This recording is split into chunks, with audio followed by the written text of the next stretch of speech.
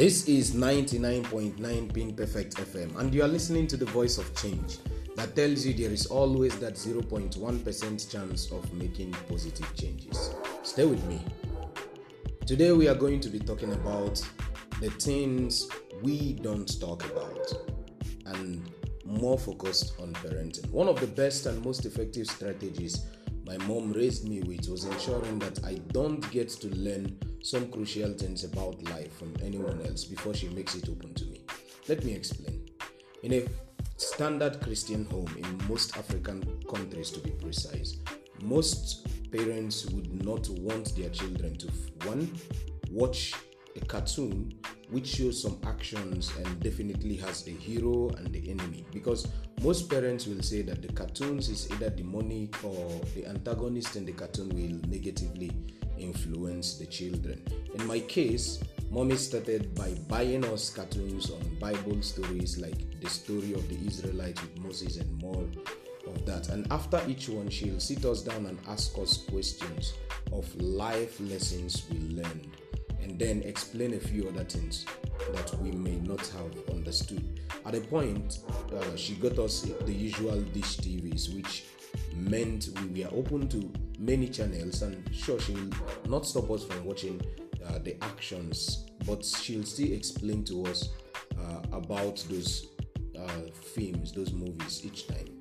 And she would ask us our favorite characters and the qualities we love about them, and then still clarify us about things that we may not understand again.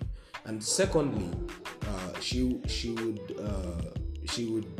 not want most of the African parents would not want their children to watch foreign movies like Hollywood movies, to be precise, because they think that we will get corrupted by them. And I can clearly recall the Philippine TV series Mara and Clara. My mom watched the complete 6 seasons, and I never even had time to watch the 6th one. I remember this was a movie that had teenagers in relationships, sometimes kissing and saying words which may be a little bit inappropriate. Sometimes a few plots of wicked moves by Clara or her biological dad, Gary, in that series. One of the things my mommy never did, or maybe did on a few occasions, was turning off the TV when maybe there is a kissing scene or something. Or rather, when the movie is done, she'll begin explaining to us about such scenes and how the body chemistry works, and also that even as teenagers we should avoid such to keep a healthy relationship with God as Christians. And the third thing is that most African parents won't let their children to listen to talks about how your body system begins to change sexually while growing up. But that's not the case with my mother. My mother will explain to you about puberty and all the stuff that comes around with it. And someday she told me, you are more than 13 now. You could get someone pregnant if you follow all these children outside to live the kind of lifestyle. And she wouldn't mention, she would mention 101 reasons why you would not want to have a child before marriage.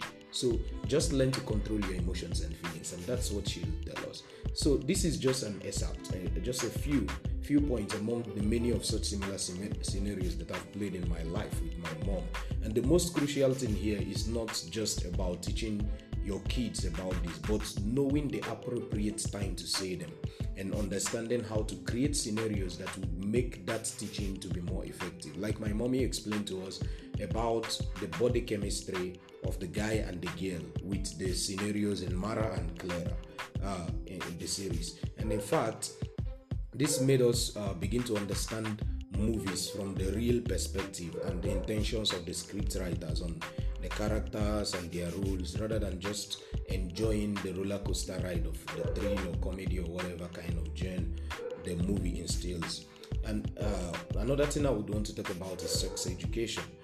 What about parents talking to their teenage children about sex education and handling the tough times in their lives? Now, let me clarify that sex education is only misunderstood because we get a curriculum, or we let a curriculum teach our children instead of we the parents doing so. This topic, if well taught by parents to their children from their own experiences as soon as they are approaching adulthood, will help to direct the children effectively as they grow. But we often see parents neglect teaching their children these very important topics. Okay, and another point is surviving tough times. Here is what we do very, very badly most of the time. I know of practical examples from people I grew up with who picked up pregnancies just after they turned 18. And some of them, I think, before they even turned 18. And some of them were handled well by their parents. And these parents helped them groom the child. A few others never wanted their parents to know about it, and as a result, they either kept the child away under a cover or gave it up for adoption without their parents' notice, or even ran away with their lover, or some people even aborted the children, right? Now, here are my opinions about this, surviving these tough times when it comes to do with unwanted pregnancies and all that. If a girl child, first of all, if a girl child especially picks up a child before even being mature enough to get married, as a result of her wayward life, and her parents and family should be the biggest support to her. She must be corrected and maybe scolded if necessary, but not condemned. Okay, she must be corrected and maybe scolded if necessary, but not condemned. Some of them may have the boldness to speak up and some may not. And that is the reason you need to make them feel free enough to speak up to you. And secondly, most importantly, every life is very valuable, regardless of how that child came into the world. It is never the fault of the child that it was born that way. So it needs a support to live a normal life and the purpose, just like every other children. So you have to give that support. If you are a parent or if you are a brother or a sister, whatever it may be, give that support and don't treat the child as if it's some kind of naughty stuff. Okay? In fact, I believe that in the real world, in a world where we care about humanity, we shouldn't refer to children who are actually, in the real sense, they're actually bastards, but we shouldn't refer to them as bastards. We should give them an opportunity to live like a normal person, because it was none of their fault that they came into the world in that way.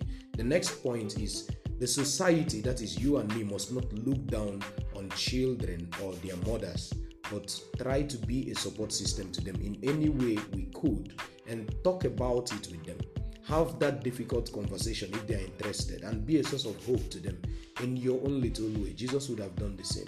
Okay, so these are few aspects of this very vast topic, and I hope that from today you will have the courage to talk about the most important things about life, which may generally look awkward to talk about, but are very important for the better growth and development of the people around you and the society.